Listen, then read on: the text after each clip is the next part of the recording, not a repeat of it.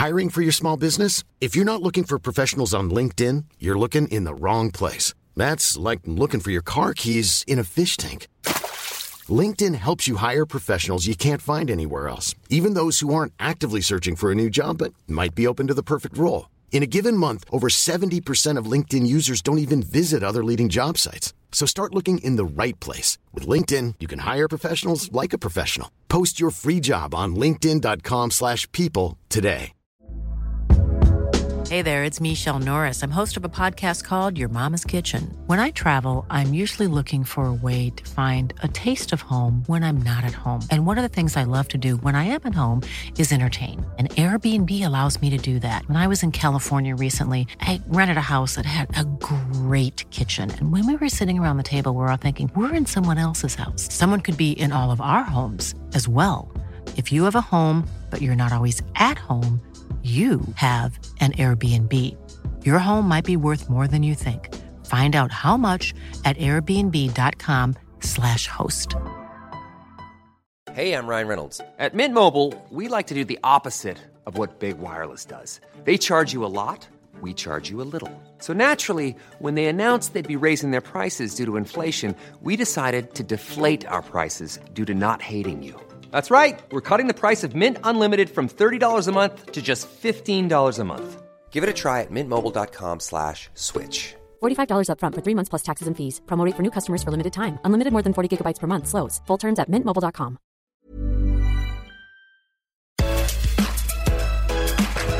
Hello, and welcome to Food Network Obsessed. This is the podcast where we dish on all things food with your favorite chefs, food influencers, and Food Network stars.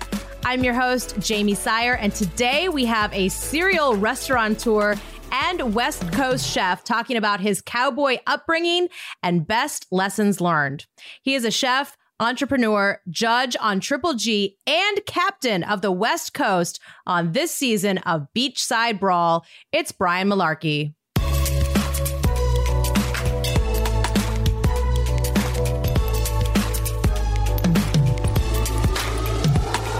Brian, welcome to the podcast. Your Instagram bio says chef, father, cowboy, and captain. So we thought it might be fun to kind of dive into each of these roles with you. Sound good? Oh, I love it. I love it too. All right. So let's start off with cowboy. You grew up on a ranch in Oregon. How did growing up close to nature, animals, and the coast really shape your perspective of food and cooking from an early age? I grew up on a little ranch in Central Oregon, Bend, Oregon, Redmond, Oregon, 100 acres, raised by my single mom. And I think that really defines me as a chef as I am today. You know, we raised our own cattle for the protein, for the beef. I rode horses before and after school. We had hunting rifles. It was the real deal. You know, it was a lot of fun. My brother and I had to change irrigation pipes and mend fences. And then in the summertime, it was off to Portland, Oregon to go visit my father. And he'd take us down to the Oregon coast where we had hunt for blackberries and eat salmon and clams and oysters and the whole thing. So yeah, it certainly defines me. That Pacific Northwest upbringing really defines the way I cooked my entire career. Yeah, I mean, I'm a Montana girl, also grew up on a cattle ranch. So you are eliciting a lot of childhood memories for me as well. I mean, you mentioned, you know, like some of the oysters and the salmon. What kinds of things do you think that kids growing up in Oregon or the Pacific Northwest get to experience that maybe other kids in other parts of the country don't? You know, when you grow up in the country, and I think everything's changing as we have social media and stuff like that. The being connected to the land and your people and stuff. My best friend lived like 2 miles away, you know, and I mean, that was close. And so you really find a lot of things to do in nature and in time and the way that you spend your days. And it's really great to always get back to the nature and reflect and be quiet and relax. You know, I'm in San Diego. I don't know where you're at. Where are you at? I'm in New York, but I lived in San Diego for a little while as well. So. And yeah, you know, the a little bit of silence is great for everyone. Do you have like specific memories, like growing up, like, you know, shucking your first oyster or cracking your first crab leg that kind of have stuck with you you and maybe inspired, your career later on? This is going to be a little rough here, but okay. as a young child, my mom was dating a cowboy, John McFarland. I mean, just the perfect cowboy name. Gentleman Sounds had a like it. cowboy hat on. He drank red wine out of the jug bottle, roped, and, we won a Christmas tree. We went out and cut down a tree in the back and stuff like that. But man, he gave my brother and I ropes when we were little. And he's like, go out there. There's a bunch of calves. Go rope yourself a cow, get yourself a pet. And we caught Al. We loved Al. We fed Al, and Al was the best. And we kept feeding him every day. He's like, feed him as much as you want. Feed him as much as you want. And there came that reality one day that, oh my gosh, Al's not my best friend. Al's the future meal for us, So that really kind of changed my perspective. And when I realized what happened to Al as I grew up, and as I realized we raised a cow every year, every summer for the same exact reason, my rebellious nature was I would actually go into the freezer and steal like the T-bone chop. Right? Like I knew the ones they wanted the most. And I'd go over to my friend Bill Olson's 2 miles away. I'd ride my little bike over there, and we'd thaw that out, and I would cook it for him and my friends. And that was us like, rebelling. Yes. Giving the big old finger to the establishment, meaning my mom and, the whole system. And it really kind of inspired me and got me cooking. Pouring one out for Al, Yeah, it was definitely pouring out some Kool-Aid for Al, I mean, speaking of which, who in your life kind of started to nurture those culinary interests that you speak about? I had a very different reflection on cooking. My mom, she laughs and says I throw her under the bus literally every time I say this, but she was outside tending to the horses and the cattle and taking care of that. And I was learning how to cook when I was, 6, 7 years old out on the ranch. And then I'd go visit my father, and he was into big meat cooking, always a roast going on. And there'd be like a can of green beans on the stove. And I think he just did that. So he thought that he had something healthy going on, but it was always a big roast. And then my grandmother was much more of a society woman, and she was everything from finger bowls, like the old school days, like the Titanic and stuff like that, and very full scale service restaurant kind of food. It was absolutely beautiful. So I had a lot of different, from TV dinners to roasted meats to high-end dinners. I had a little bit of all of it. And everything in between. So when you decided to pursue a more formal education at Le Cordon Bleu, how did your close circle, how did your family react? Well, it all started when I kind of was down. I was a theater arts major at Santa Barbara City College. That's where all the smart kids go. I mean, when you're kind of going down the ladder of last ditch efforts, that was where I was at. And my father came and watched me in a play. I was going to be an actor, but I had a problem. I couldn't remember my lines very well, right? But I thought I could be a good actor. I'm a bit of a character. And he looked at me and he goes, Moonchild, because that's what he called me back in the day. He's like, Moonchild, you are one of the worst actors I have ever seen in my entire life. And I was like, I know, Dad. The problem was I knew. I was like, Dad, I just can't remember the lines, man. I just don't know. But I got the story, but I just don't remember the lines. He goes, why don't you do what you love? And I was like, what is that, Dad? I'm so confused. I'm a youth. I'm not even 20 years old. I'm completely confused. He goes, every time I come around, you're cooking food for all your friends. You're making drinks for all your friends. And he goes, and everyone's having the best time. I was like, yeah, Dad, you want me to be like a professional partier? Like, how can I do that in life? This is my dream job. He goes, no, Moonchild, you got to be a chef. And I was like, what? He goes, yeah, you get to cook for people and throw the party every night. And I was like, yeah, there might be a pot of gold at the end of this rainbow, Dad. And I went to culinary school, and all honestly, I hated it. It was the black and white checkered pants, the handkerchief around the neck, the paper hats, the starch white jackets. I was like, well, this isn't the party Dad told me I was throwing, And so my friend and I would run around town, Portland, Oregon, and we'd go to all the nice restaurants, but we couldn't afford to really eat there. So it was so funny. We'd sit at the bar maybe and get a beer and steal menus, but we'd also walk around the dining room and look at everybody's food on their plate, like we worked there or something. And so I really kind of piqued my interest into that higher end food and the bounties of the Pacific Northwest. We went to the farmers markets, and that's where I started kind of getting it. I wound up doing an externship in Los Angeles at the Citrus. And that's where I realized cooking's an art form. And that's, the Bourdain was telling us that young cooks were rock stars. And it was true. And it was in Hollywood. But the celebrities were like looking at the cooks in this glassed-in window. And it was edgy and it was raw. And we were like this army of just people that would come together in this chaos and make this amazing artistic food that tasted so good. And that's when I was smitten and bitten by the love of food. And I never looked back. Yeah. So we are now, just in case for anybody following along, we're now into the chef portion of your 4 pillars in your bio. We did cowboy, epic cowboy. I did not touch on the base that I was Oregon State high school rodeo champion 3 years in a row. Oh, okay. What was what event? Well, because you're from Montana and there's that little TV show called Yellowstone, right? Yes. That has I've heard of it. A little popular right now. Well, the thought is in Yellowstone, they have cutting horses and reining horses. Mm-hmm. Now, before Yellowstone, I could have told people what my horse discipline was and nobody would have known it. But I ride the same horses that they do in Yellowstone. So you're those cool. Those horses that slide and they groove and they're really fancy and stuff like that. That's what I grew up riding. So that's what I was state champion high school rodeo in. Do you still ride now?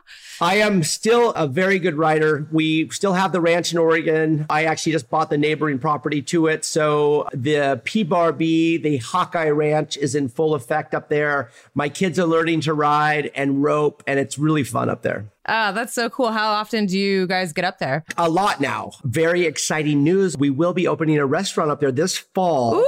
I'm going home, right? Right now, all of the restaurants I have are in San Diego. There's Herb and Wood, Herb and Sea. There's Anime, Urban Ranch, and we have Le Coq, our French restaurant under construction right now in La Jolla. But my brother and I just signed a lease on our place up in Oregon. I'm so excited to go back to my hometown and show them what we do.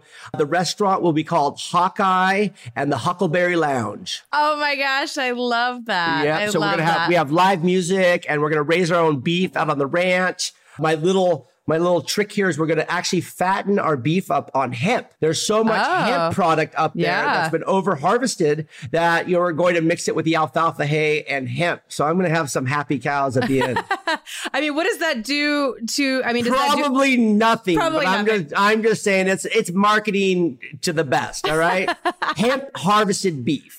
You heard it here first, okay? I mean, you're a pioneer. Is this going to be in Portland or is it going to be in Oregon? Okay, in Bend. Yep. All right. I love that. So, I mean, how would you describe, I guess, your journey from what you were describing a few minutes ago, Brian right out of culinary school kind of finding his way and Brian now opening up this beautiful restaurant near his hometown? It's obviously been a big learning experience, a lot of highs and lows. Chefs and cooks are kind of mercenaries. I worked in Portland, Seattle, Los Angeles, Santa Barbara, Minneapolis, Minnesota, and floated around a lot and really just learned the craft. And I figured out, how to be a good chef, how to make other people money, how to, make sure that enough people enjoyed my food to support the business. And then after that, I, continued to push. I opened my first restaurant, Seersucker, back in the day, had the whole fabric of social dinings. We had gingham and gabardine and burlap and herringbone. And we were able to sell that for a really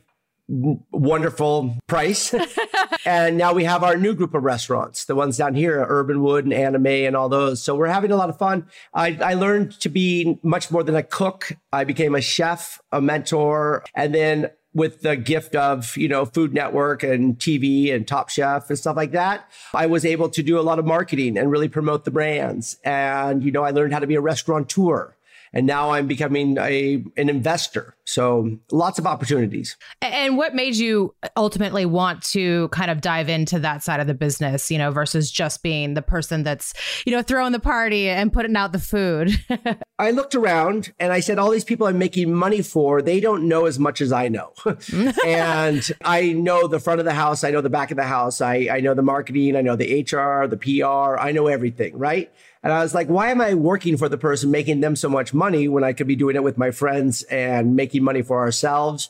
And we've been very fortunate to have had great success as restaurateurs. And we survived COVID and we're thriving right now. And, going into Bend, Oregon is a massive lift because they don't have the kind of restaurants I open, and they're not small. Our average restaurant is 7,500 square feet. We open big, powerful restaurants, and our restaurants aren't just the food's the most important thing or the ambiance is the most important thing. We are in harmony with your sights, your sounds, your smells, your touch, and bringing all those things together, because what we want people to do is put down their phones for a while and really enjoy human interaction and conversation, and taking hospitality back to that original concept of breaking bread and clinking your glasses together and sharing story, as they say in Hawaii, and really just laughter and having a great celebration of life. Has that always been a focus of your restaurants, or is that something you've kind of evolved to? That is all I have ever wanted to do. It takes either a very modest or a very arrogant person to realize that it's not all about being a chef. You have to be a business person. You have to be an entrepreneur. You have to be comfortable enough in your own skin to cook for the people and not cook for other chefs. So many young chefs are out there making food to impress other chefs or food critics or food writers, or that company that's named after a tire company. I can't remember what it's called. But, when you're trying to cook for those people, you're forgetting about the guest. I go in and I read menus, and there's stuff on menus like I'm going, it's just too chefy. It's too fancy. Give people a great meal that is not just arrogant and ego driven, but just heart and soul. And that's when you can find success. What's your favorite part of the process, especially, opening a new restaurant like you're working on now? My favorite part is talking to the people, finding out their happiness, their love, watching teams come together, the heart of the house, the front of the house, and watching those people really form lifelong bonds. And really, when people get it and they just sit there and you look and they're laughing and talking, and, they're not, overly taking pictures of food or ambiance, and they're just like, they're enjoying their conversation. That's when I feel the best, when the noise is loud and the laughter is big, and I can hear, like I said, the glasses clinking. That's what I want to do. I am throwing that party. I am bringing people together to celebrate life. Do you tend to, be more hands-on, or do you kind of let your team, do what you hired them to do once they get up and running? I have become the most hands-off person in the world. I read a great quote by Richard Branson the other day, that they're like, how have you been successful in so many different businesses? And I mean, by God, no meaning am I comparing myself to him in any means, but you learn from other people. And he said, I get great people with great, work ethics and great story and great people. Yeah. And he said, I give them the resources to succeed, and then I get out of their way, and that's what I like to do too. I find chefs that are better than me. I find people that know more than I do, and I ask questions and I find out, and I give them the resources to succeed. And then I watch the flower blossom and I watch it grow and I water it. And that's what I do. I love to smell the flowers when they're in full bloom. So how much does, location of the restaurant kind of influence how you conceptualize everything from decor to the actual menu itself? Like, how much is Bend, Oregon represented in this new venture? My business partner, Chris Puffer, and I, we've always kind of jokingly referred to ourselves as building whisperers. We don't walk in with a concept. We get inside the building and we say, what does this building want to be? What does this neighborhood want? What is this going to be? Because I'm not just a French chef, an Italian chef, a Americana chef. We're able to do so many different styles and concepts. And then we find the people that works in that concept. Like we have Anime, our Asian concept right now. We have Tara Monson, who's one of the most exciting chefs in the country. She's a Filipino chef, putting that kind of street food Filipino in a high-end environment, blending together everything from island to Japanese to Vietnamese, and putting these things together. And it's just extraordinary to watch it all come together. So yes, the one in Bend, Oregon is literally going to be a celebration of the Pacific Northwest. I cannot wait to do that. It's going to be almost campy, glamping inside, but not corny. There's a fine line where that can go terribly, terribly wrong, where Western can become spaghetti Western, and is really putting all those things together. Because we don't want to make a restaurant that's fun for a year, 2 years, 3 years, 5 years. We want to build institutions that last 20 years. What is it about, what you and the people you work with are doing differently that continues to kind of elevate, the industry and help you guys evolve as well? We bring in the youth. We bring in fresh eyes and fresh blood, and all of our chefs and GMs and stuff like that. They're partners with us in our restaurants. We're trying to fold people in as owners when they're able, so that they are completing and fulfilling their dreams. Also, that's hugely important to us. You want people to have that passion, that connection, that drive. And hospitality is a fairly basic, human, drive. It's just getting people who care.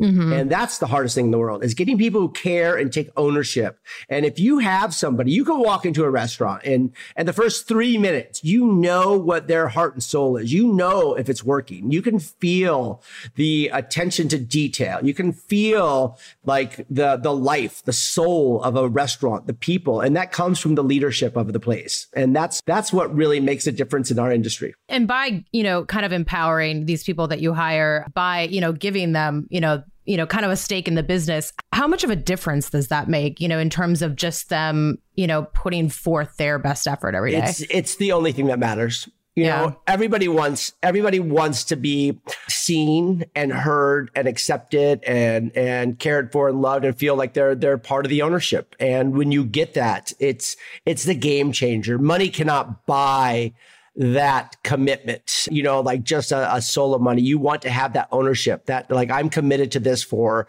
a lifetime. This is my baby, and that's what it does when you have that. Do you have a favorite restaurant that you've opened over the years, or is that like choosing a favorite child?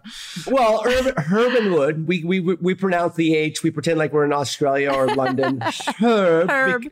Because there is a herb, there is an H in it. Herb and Wood will always be my favorite, because it was after our fabric brands had been sold, and it was our reboot, and we got rid of a lot of partners we didn't like. And it was really the heart and soul of our favorite people and my business partner, Puffer, and I coming together. And that was the menu and the venue. And he designed his restaurant. He designed that restaurant entirely by himself.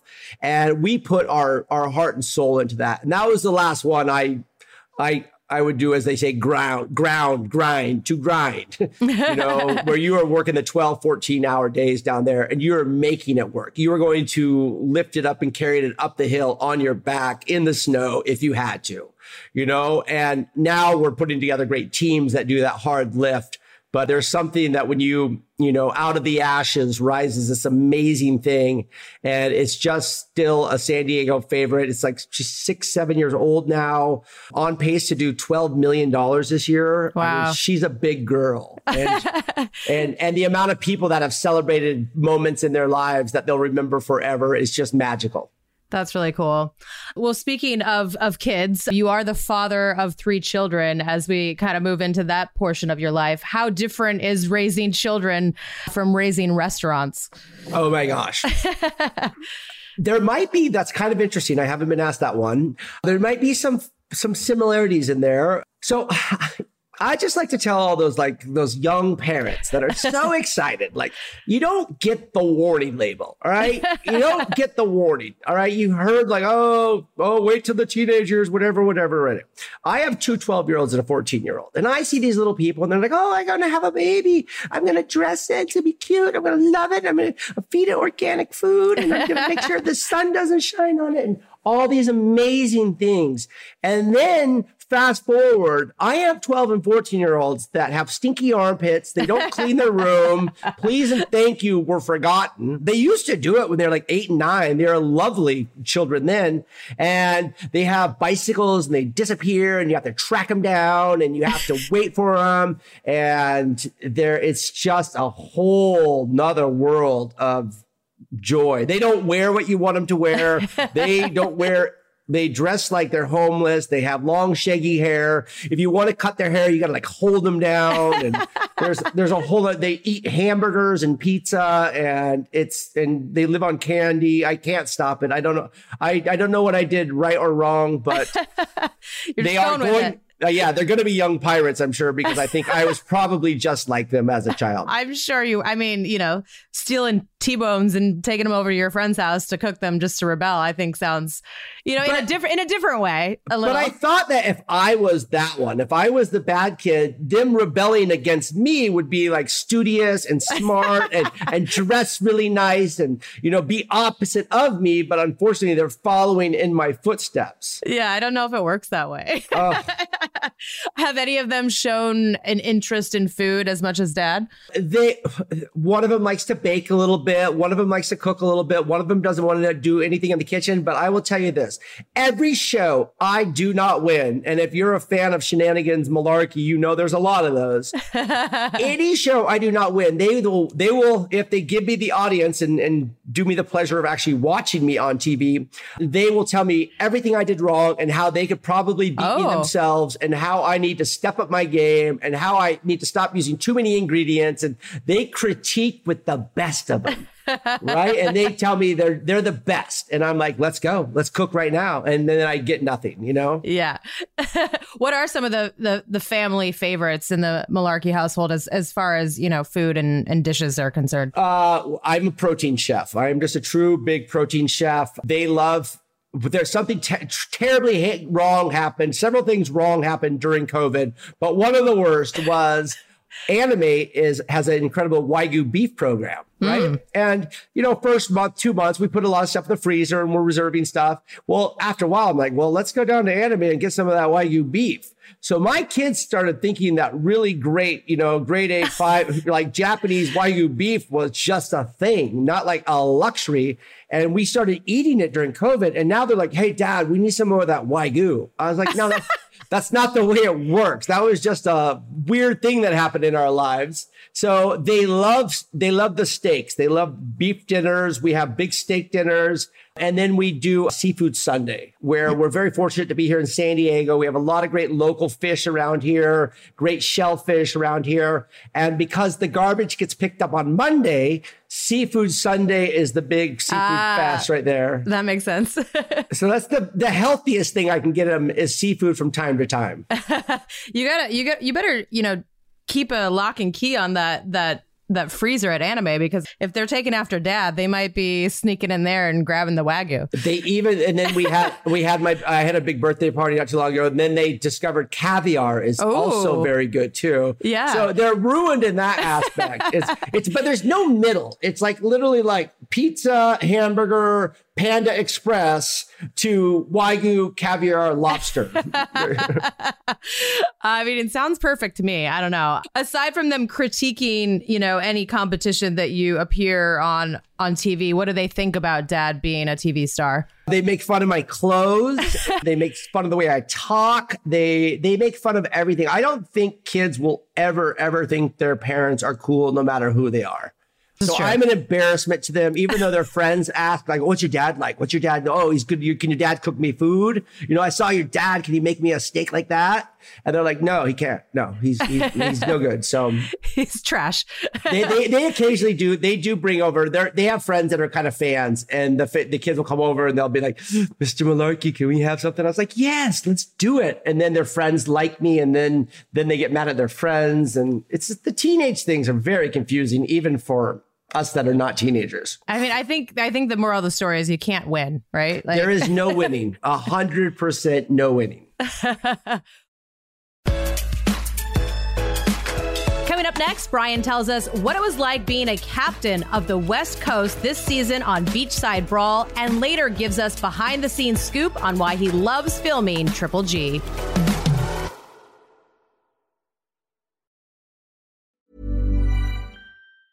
Jewelry isn't a gift you give just once. It's a way to remind your loved one of a beautiful moment every time they see it. Blue Nile can help you find the gift that says how you feel and says it beautifully, with expert guidance and a wide assortment of jewelry of the highest quality at the best price. Go to BlueNile.com and experience the convenience of shopping Blue Nile, the original online jeweler since 1999. That's BlueNile.com to find the perfect jewelry gift for any occasion. BlueNile.com. Hey, I'm Ryan Reynolds. At Mint Mobile, we like to do the opposite of what Big Wireless does. They charge you a lot, we charge you a little. So naturally, when they announced they'd be raising their prices due to inflation, we decided to deflate our prices due to not hating you. That's right. We're cutting the price of Mint Unlimited from $30 a month to just $15 a month. Give it a try at mintmobile.com/switch. $45 up front for 3 months plus taxes and fees. Promo rate for new customers for limited time. Unlimited more than 40 gigabytes per month. Slows full terms at mintmobile.com. I'm Sandra, and I'm just the professional your small business was looking for. But you didn't hire me because you didn't use LinkedIn Jobs. LinkedIn has professionals you can't find anywhere else, including those who aren't actively looking for a new job, but might be open to the perfect role, like me. In a given month, over 70% of LinkedIn users don't visit other leading job sites. So if you're not looking on LinkedIn, you'll miss out on great candidates like Sandra. Start hiring professionals like a professional. Post your free job on linkedin.com/people today. Planning for your next trip? Elevate your travel style with Quince. Quince has all the jet-setting essentials you'll want for your next getaway, like European linen, premium luggage options, buttery soft Italian leather bags, and so much more. And it's all priced at 50 to 80% less than similar brands. Plus, Quince only works with factories that use safe and ethical manufacturing practices. Pack your bags with high-quality essentials you'll be wearing for vacations to come with Quince. Go to quince.com/trip for free shipping and 365-day returns.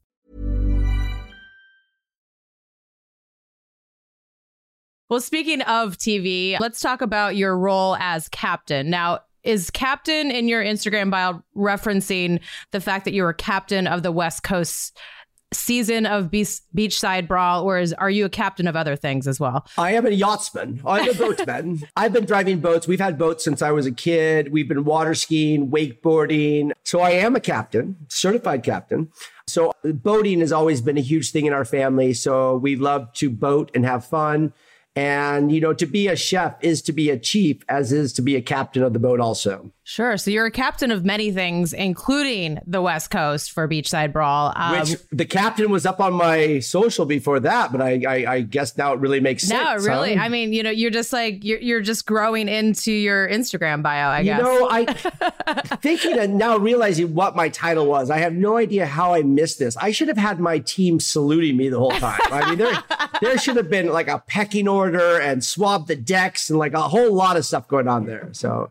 No, well, we're very excited for this new season of Beachside Brawl, and you're competing against fellow chef, former guest on this show as well, Eric Ajapong. What are the key differences between East and West Coast food and flavor? Who is that? I'm not familiar with that gentleman. What's his name? Eric Ajapong. No, it doesn't ring a bell. No, he must know who I am, though, right? Obviously. The battle is fierce. The battle is real. I'll tell you that. It's fun. We will have a very fun season this season because neither one of us want to lose and we both love to win. So Eric and I have known each other for a few years now. We are actually on Top Chef All-Stars together, which is a scary existence. Living in a reality TV world. But yeah, it's so much fun. I've just been up and down the West Coast my whole life, cooking all the way from, Seattle, Washington, along the Puget Sounds to the coast of Oregon, from Santa Barbara to Los Angeles and now San Diego. So just absolutely, seafood is my main driving force. That is what I excel at. I love shellfish.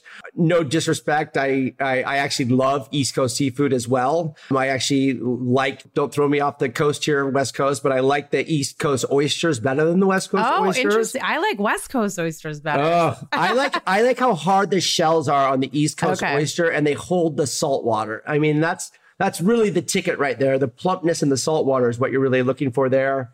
But to play on all those different genres. And as we cook this season, the amount of learning and education, and it's so much more East Coast. He has such a diverse team that you forget about that the lower South and Florida and then the Caribbean and all the way up to the true hard-hitting Maine and stuff like that. You have such a variety.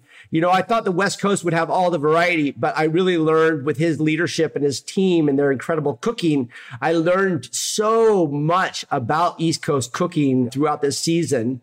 And I even learned more about my own West Coast because we had such a diverse, incredibly talented team on the West Coast also. I mean, how do you approach your position in a show like this versus, obviously competing or judging? In this situation, you are mentoring, you are leading, your team of 5. How do you kind of, approach and handle that? I could have been more at home. This is exactly where I'm at. All right. So we didn't get cooks that need a lot of direction. We have incredible chefs, right? Mm-hmm. They know how to make great food, but what they don't know how to do is do it in a competitive nature and do it in a timed event with limitations or obstacles and all those things that Antonia and the guest chefs are throwing at you. Like, what is it? You're in a box. When you're in your restaurant, you're cooking in your mind and with your team and you have time.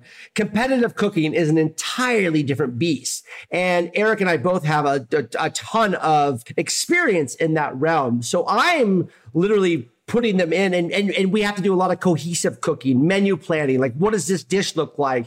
And really going, that doesn't work in this works here, and really guiding those people. And that's what I've been doing for the last, 10, 15 years of my life, is putting these teams together and then making them cohesive and seeing a common goal or a common finish line. So I was completely in my element in this, and really using their skill level, but fine tuning it inside of them and going, this is what we need for this competition. Without giving away spoilers, what are some twists we can expect to see on this season?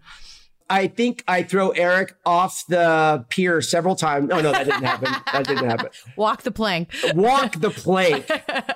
It's just fierce and it's fun.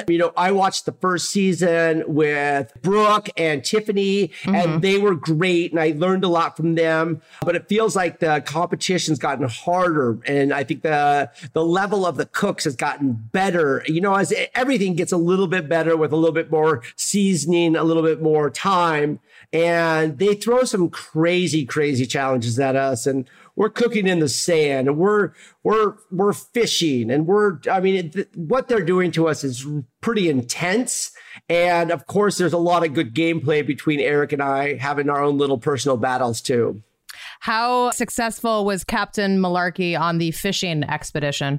Well, we could just call up Eric right now. I don't think we even need to talk about the fishing. Eric, you hold the fishing pole from the real side, okay? You're not the other side. And talking to the fish does not work. I was just messing with you. So, all right. Well, we'll see that unfold. I'm sure. What is humiliating is production did make us wear the horrible orange life jackets. Oh. Right? I'm talking like. I guess Leonardo would have loved one on the Titanic, but I would have probably preferred drowning to wearing this life jacket. Those are the worst. It's an embarrassing moment. Like, couldn't we have had something stylish, my friends? But I think Guy and Lando and the whole crew is just laughing and look what these guys will do. This is hilarious. What did you and Antonia and Eric get up to behind the scenes? Well, we shot in Redondo, so up in Orange County. We checked out a lot of really cool restaurants up there. We wish the sun was out a little bit. We all had a little bit of a harsh season. It was a little cold out there, but really just fun running around that South Bay area up there. So many fun restaurants to go check out and hang out. And anytime you're on set, it's kind of fun because you do have long shoots, but then you get to just kind of relax also when you're not at home and worrying about kids and businesses and stuff like that. So it's fun and great bonding experience. We had so many talented and great guest chefs come in to judge us.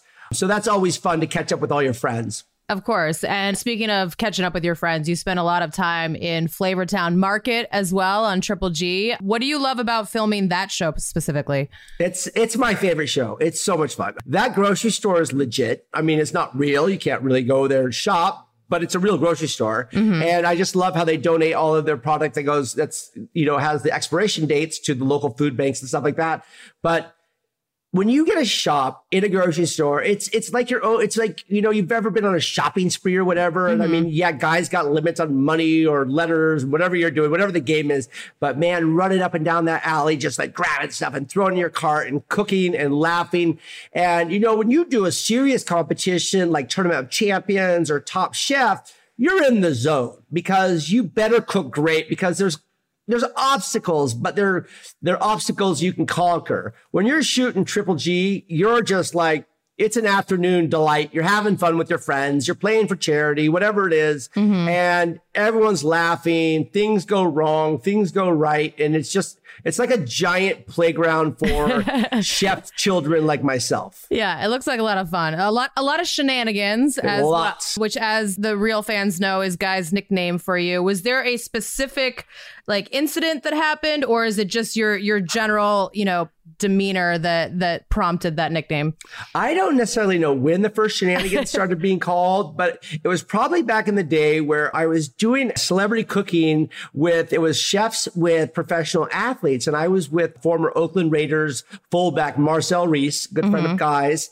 And we're in this competition. We're getting stuff like Robert Irvine, this baseball player, and these great chefs. And we're throwing down. And we're in the finals. And then we're like doing great. I'm like, oh, man, I'm feeling good. I'm feeling good, Marcel. He goes, Malarkey, when we win, we're going to chest bump. I was like, yeah, Marcel, let's chest bump. He goes, no, Malarkey. He goes, when we win, we're going to chest bump. I was like, what? I goes, we're going to chest bump. And I'm like getting on my skin. I'm like, we're going to chest bump. He's like, yeah. And all of a sudden, Guy announces it. And he looks at me and he nods. And we jump up in the air. And he is 250 and a block of a man. He hit me so hard in my chest. My legs go over my head. I'm like 3 feet in the air. I take out like 2 cameras. I land on my butt. I think I break my tailbone. Guy falls out of his chair onto the ground. He's on the ground laughing. And if Shenanigan hadn't started by then, it stuck that day. Wow. Wait, did that make the show, I hope? It makes the show about every season. Okay. There'll be a blooper reel of me flying through the air. And you'll be like, what was that Malarkey going through the air? Yeah. Anytime Guy's having a bad day, he just like repeats. He's like, then everything's all good again. So what other shenanigans do you get up to on that show? Oh my gosh. The most recent episode, another of the egg episodes where we're trying to feed Guy his least favorite food in the world, eggs. His dog, I can't remember his dog's name, chases me around the grocery store. And it's one of those little French bulldogs. Oh, and French bulldog. Okay. Coming after me and almost took me down. So there is so many shenanigans on that show. And the amount of times I throw food at Troy Johnson when he's judging, everything goes wrong on that show. It's so much fun. It looks like it's a lot of fun, from watching it at home. So it's always good to hear that you guys are having just as much fun as we see on TV. Back to another episode with Marcel Reese. As I was getting more comfortable with him and I figured he can't hurt me any worse than that, we're defending our crown. So that's how that one worked out. We obviously won and I broke my butt. We're running down. So in the olden days in San Diego, we used to have a football team here. It was called the San Diego Chargers. I remember I covered them for 4 years. They fled us. They left. No goodbye, no sorry notes or anything like that. So we're all a little hurt down here. But he was playing for the Oakland Raiders and we're running down the canned food section. And I'm like, yo, Oakland sucks. Because if you're a Charger fan, you got to hate Oakland and they're in the same division as us. He took my body on the canned food section and we cleaned out the whole section. He just and I mean, it was the funniest thing ever. And it hurt also. So that's another fun thing we've done on the show. Any other projects in the works for you that we haven't covered yet? Yeah, I'm really excited. We have during COVID also, we came up with a oil line. It's called Chef's Life. I realized that so many people were cooking with extra virgin olive oil. I wanted to tell them what oil to cook with. So extra virgin olive oil is an amazing oil, but it's meant to finish stuff. It's not meant to cook. It's got a lot of flavor. It's very delicate. So we came up with Chef's Life oils. We're in Kroger's nationwide. We're in about 3,000 grocery stores right now. And we have a cooking oil, which is a blend of avocado, grapeseed, sunflower, and olive, the second press. And The heat level on that is like 1,000,000 degrees. Wow. So it's like, Guinness World Record holder and stuff like that. Might be some shenanigans there, but it's the best cooking oil you'll ever use. We have that in 2 sprays also. And then we have a Chef's Life blending oil that has some extra virgin olive oil in it, and then some great grapeseed and avocado. And then we have our own extra virgin olive oil. So we shoot a ton of content for that. But Chef's Life is incredible. We have a charitable give back program to Golden Rule Charity. We have the new restaurants, and I'm shooting a bunch of fun stuff with you guys right now. I was just out in your test kitchens shooting a bunch of summer grilling things for the kickoff of Beachside Brawl also. So lots of fun stuff there. Life is full and magical. Kids are fun and exciting as they can get. Well, it sounds like a lot of exciting things happening in your future, and we're so excited to follow along. We have a few rapid fire questions we're going to finish off with, and we have one final question for you that we ask everybody here on the podcast. Oh, I'm so scared. No, it's really easy, I promise. All right, rapid fire. How do you take your coffee as you're drinking it? Just nothing else, just the coffee. How many pairs of glasses do you own? Oh my God, I have an addiction. I have a glass addiction. Jacques-Marie Mirage or something like that. I have far too many. We're probably getting into the 18 to 20 pair now. So okay, all right. Chef tool everyone should have. A great knife and a spoon. I think that's all you need. Yeah. Describe your time on TOC in one word. Exhilarating.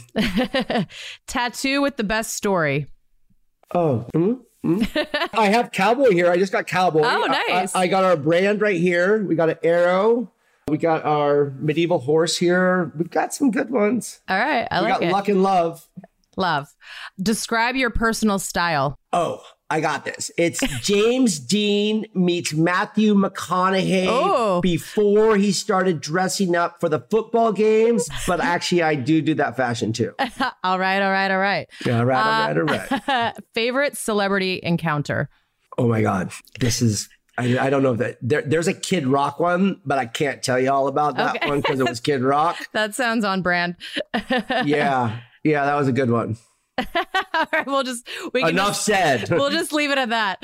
All right, so this is our final question. This is not rapid fire. What would be on the menu for your perfect food day? So we want you to kind of take us through the progression of the day: breakfast, lunch, dinner, dessert. If you're a dessert guy, there's no rules. You can time travel wherever you want in between meals. No calories are counted. Yeah, it's your day. Wow. No calories are counted. No. We can eat all the gluten we want. We can eat sugar. Oh my God. No allergies. Yeah, nothing. I don't know if I can put it in order. That's okay. But I don't mean to sound boring, but I do appreciate and love a perfect avocado toast. This is so California. You can slap me. I'm sorry, everybody. It's disgusting. You know what? It is delicious, though. I mean, there's a reason why it's so popular. I like to tell a story. I was like going, you guys, when I do some demos and stuff, I'm like, you guys, there's a secret chef hall of fame in the world, right? And it's where we don't get to tell anyone about it. It's like the secret society. It's like Fight Club. We don't talk about it. But I'm going to let you guys know because you're Food Network and you should know this stuff. But there was a day where there was this big sandwich and it was like bread and it was like turkey and salamis and cheeses and lettuces and stuff like that. And the guy was having a tough time making food costs. And he was like, oh God, I'm going to take some of this stuff out of here. He's like, oh God. And, but nobody was really ordering it. It's like, wasn't as good as the original sandwich. He goes, oh God, it was just so expensive to make and stuff like that. He whittles this thing down. He eventually just gets rid of the top piece of bread and he gets rid of this. He gets rid of this and he gets all the way down to one piece of bread and an avocado. And all of a sudden he just puts a little salt and olive oil on it, extra virgin olive oil on it. And people go crazy for it. And then he goes, I'm going to charge twice as much money for this as I did for the whole sandwich. Thus, this is why this person is in the Culinary Hall of Fame, because they whittled down that giant sandwich into a piece of bread with guacamole on it, and we have been making a fortune off of it ever since. Do we know who this person is, or is it just like they're just the person? Okay, so you're having some avocado. Fame. You're having avocado. Are you putting an egg on your avocado toast as well? Yes. Okay. Post the 6.5 minute egg. Okay, yep. Right. I have to have ramen, right? Ramen is just one of my, it's like the best ramen is one of maybe the dirtiest, greatest things I've ever had in my life. Proper beef, be it a Wagyu or a proper cooked ribeye is very, very important. Shellfish all day long. Everything from sea urchin to uni to spot prawns to clams to lobster. Oh, all day long. A proper corn dish. You've always got to have my kids are in love with Mexican street corn. So we do different versions all the time. And then I gave up alcohol about 7 months ago, and I'd never had a sweet tooth before that, but man, I have a sweet tooth now. And so chocolate and ice cream, Salt and Straw. Ooh. I love Tyler and the whole crew behind Salt and Straw. Great people. So a proper dessert has to be done. But then I also go up to those huckleberries and blackberries and stuff like that up in the Northwest. And that just blows my mind. Oh, I just love food. Smoked salmon, a proper bagel with everything, seasoning on it. Oh, there's so many good things to celebrate in life. My last meal, if I was in prison right now, which I probably shouldn't be, would be really big. Yeah. I think all of those things would have to be on the list, right? So good. And I love that you have, some huckleberry represented in there as well for the Pacific Northwest, because gotta put it in there. Very close to my heart as well. It has been so lovely chatting with you and hearing about, your 4, pillars. And thank you so much for taking the time and sharing with us. Lots of love. Be sure to tune in. This is going to be a wild, epic ride. One of the funnest shows, one of the funnest crews ever. And the talent level of these chefs and their personalities and who they are and what they do and the different regions they come from up and down the East and West Coast is so much fun. And like I said, we have so many fun guest judges that come and hang out with us. And who doesn't enjoy a day cooking on the pier or the beach with a lot of friends and a friendly little competition? We cannot wait. Looking forward to it. Cheers. Cheers and love. Thank you. You can catch Brian on the all-new season of Beachside Brawl Sunday, June 18th at 10/9 Central on Food Network. Make sure to follow us wherever you listen to podcasts so you don't miss a thing. And if you enjoyed today's episode, please rate and review. We love it when you do that. That's all for now. We'll catch you foodies next Friday.